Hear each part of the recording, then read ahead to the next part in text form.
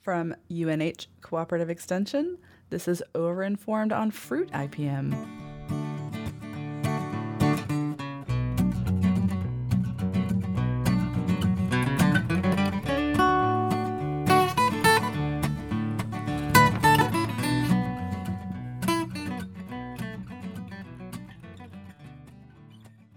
Hello there, podcast listeners. Have you or any of your loved ones earned a PhD recently? For the most part, it's a pretty traumatic experience. Taking a bright young person and convincing them that although they thought they were pretty smart, nope, no, not at all. You really don't know anything. Also, especially for you scientists out there, you should probably get over thinking that you're a smart person real fast because the crushing maw of the unknown is about to hit you. And nothing epitomizes this feeling more than a PhD student's qualifying exams. Every university department is a little different, but every PhD student has to prove at some point that they are a worthy candidate for the degree. This is through a grueling process of written and oral examinations. These examinations can take days or weeks and are administered by a committee of several professors, although technically anyone is welcome to take part in the questioning, and anything can be asked. Anything.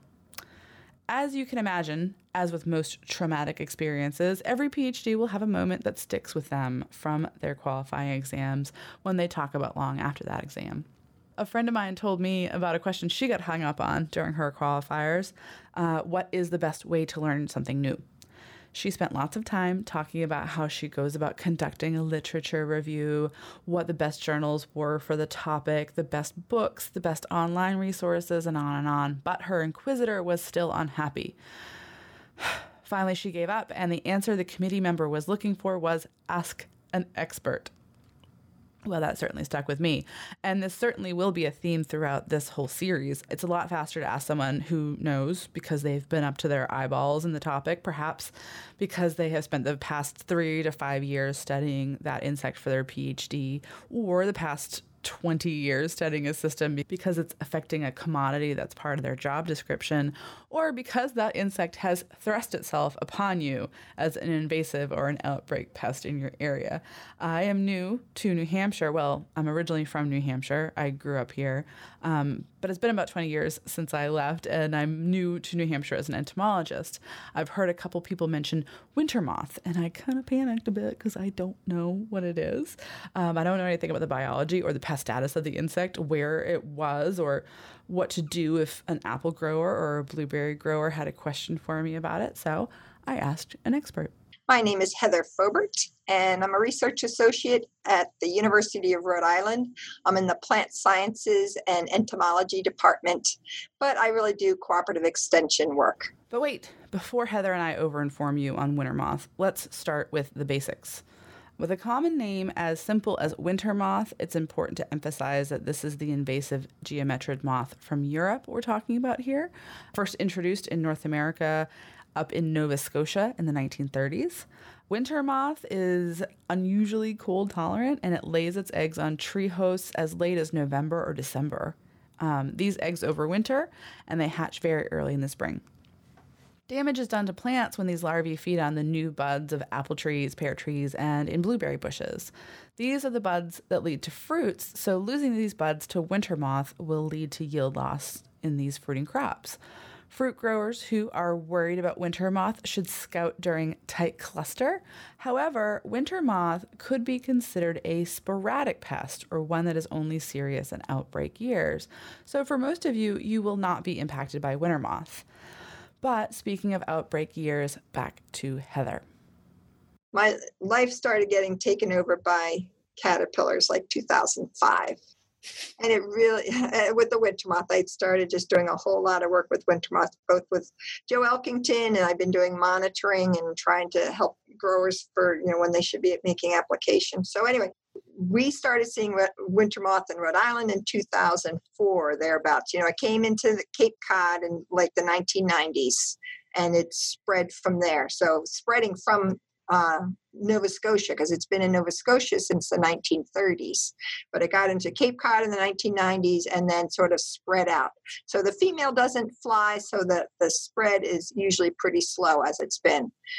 and once the population gets huge, I was recommending the growers spray right at egg hatch. And egg hatch was happening. It's really right around like McIntosh green tip, which is really early in the season. So green tip is when the apple flower buds, they just start cracking open and there's a little bit of green tissue showing. So this is like the first tissue showing. And around here, it's usually like right in the beginning of April. What happens is that the overwintering eggs that are on the bark of the winter moth, they hatch, and then the little caterpillars just sort of wriggle into the buds. They don't chew their way in, they wriggle their way in. But I was having people put on pesticides right then to try and stop them from getting into the flower buds, because the population was so high, you couldn't like just let a few of them in and then spray a little bit later.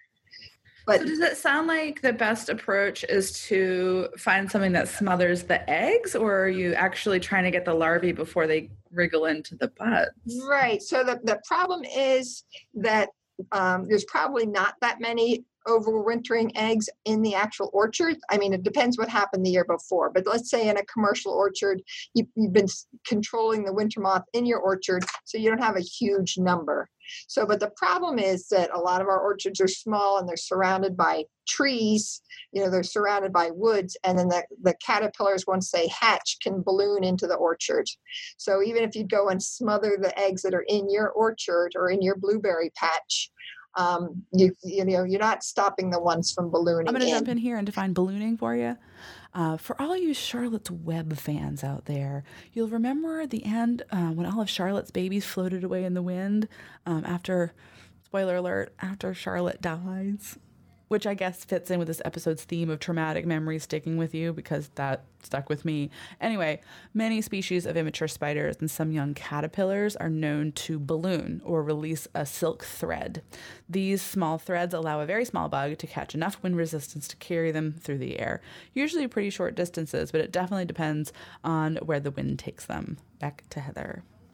So in all of Rhode Island now, it's, we're now, 14 years later, natural enemies have just sort of built up, and the population of winter moth isn't as large as it used to be. Plus, we've released a biocontrol agent that is also contributing to the control of winter moth, this tachinid fly that you may have heard of, this fly that attacks only winter moth. So that's been released in 44 locations in New England, mostly Massachusetts, but up through Maine and down to Connecticut. And, of course, including Rhode Island. So it's been released in 44 locations, and this fly has been recovered in, I think it's 36 locations, something like that. It's Joe Elkington out of UMass, wonderful entomologist. He's a forest entomologist and has just worked on, gypsy moths and lots of insects over his career.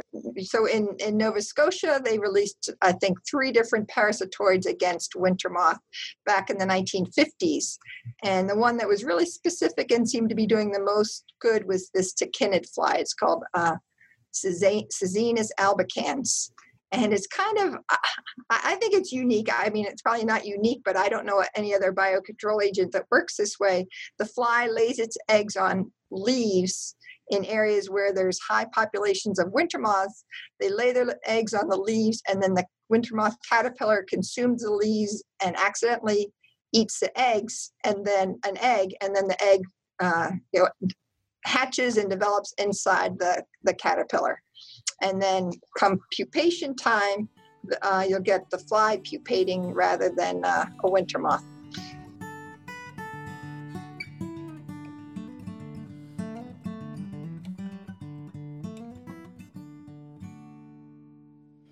What a fascinating system. I'm so glad I got a chance to ask Heather about this. And while I was at it, I was curious about gypsy moth. Now, you may be familiar with gypsy moth.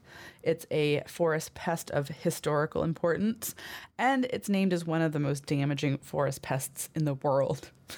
The larvae are voracious eaters, and they have a pretty wide host range, eating pretty much any tree they come into contact with. Gypsy moth was introduced to the United States in 1869 in Medford, Mass. For you Doug Pfeiffer fans out there, that's just down the road from where he grew up. kind of.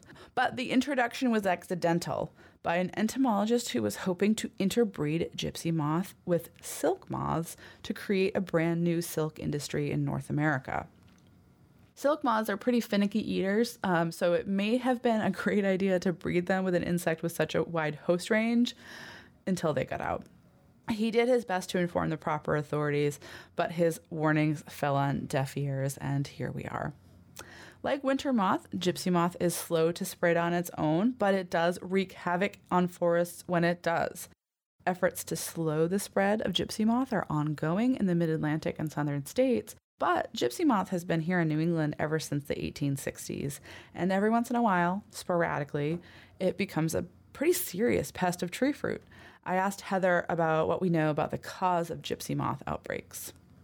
All right. So, yeah, we are just getting out of, we didn't have problems last year in 2018, but we had huge gypsy moth numbers in 2015, 16, and 17, where in 2016 and 17, pretty much the whole state was defoliated.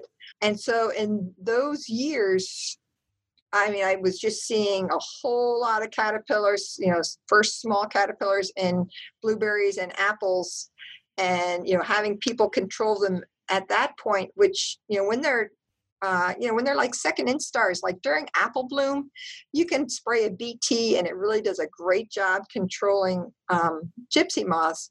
But the problem was that the gypsy moth population was so huge that they were in the woods and defoliating the woods and then just marching into apple orchards and blueberries. And at this point, the caterpillars are like fifth instars. They're much, much harder to control. Probably a delegate insecticide would have been the best thing, but some growers really had a hard time. They felt like they were, making lots of sprays just trying to save their trees. I do know one apple grower who he went to his son's wedding and was gone for like a week at a bad time, and he came back to a defoliated orchard that is finally recovering. But it's they can do a lot of damage. That being said, we hadn't had a real outbreak of gypsy moths since like the 1980, 81 or so.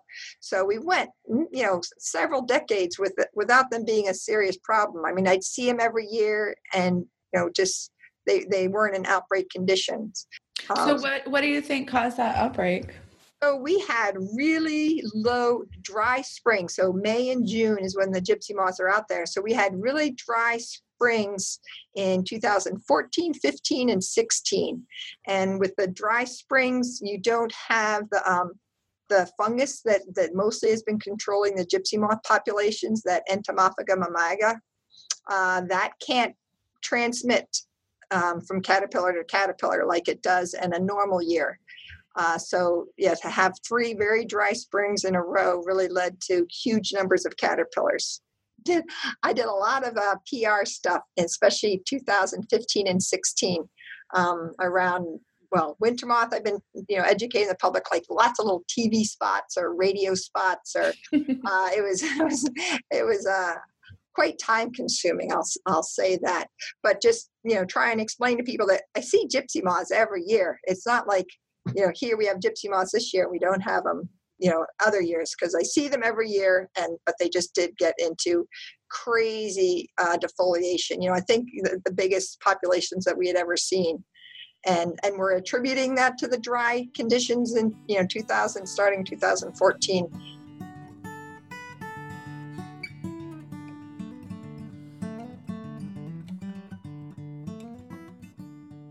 Now, there are definitely other players in this system. There's a virus and some parasitoids that affect gypsy moth health.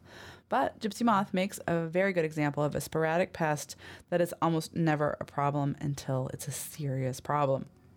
Unfortunately, these outbreak years are hard to predict.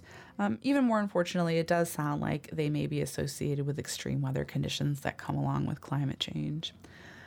Well, that's it for this episode. My apologies for being such a bummer, but my appreciation goes out to Heather Fobert from University of Rhode Island, who saved my butt with some good winter moth information when I needed it, and a special thanks to Brentwood's favorite son, Jason Lightbound, who wrote and performed our theme music.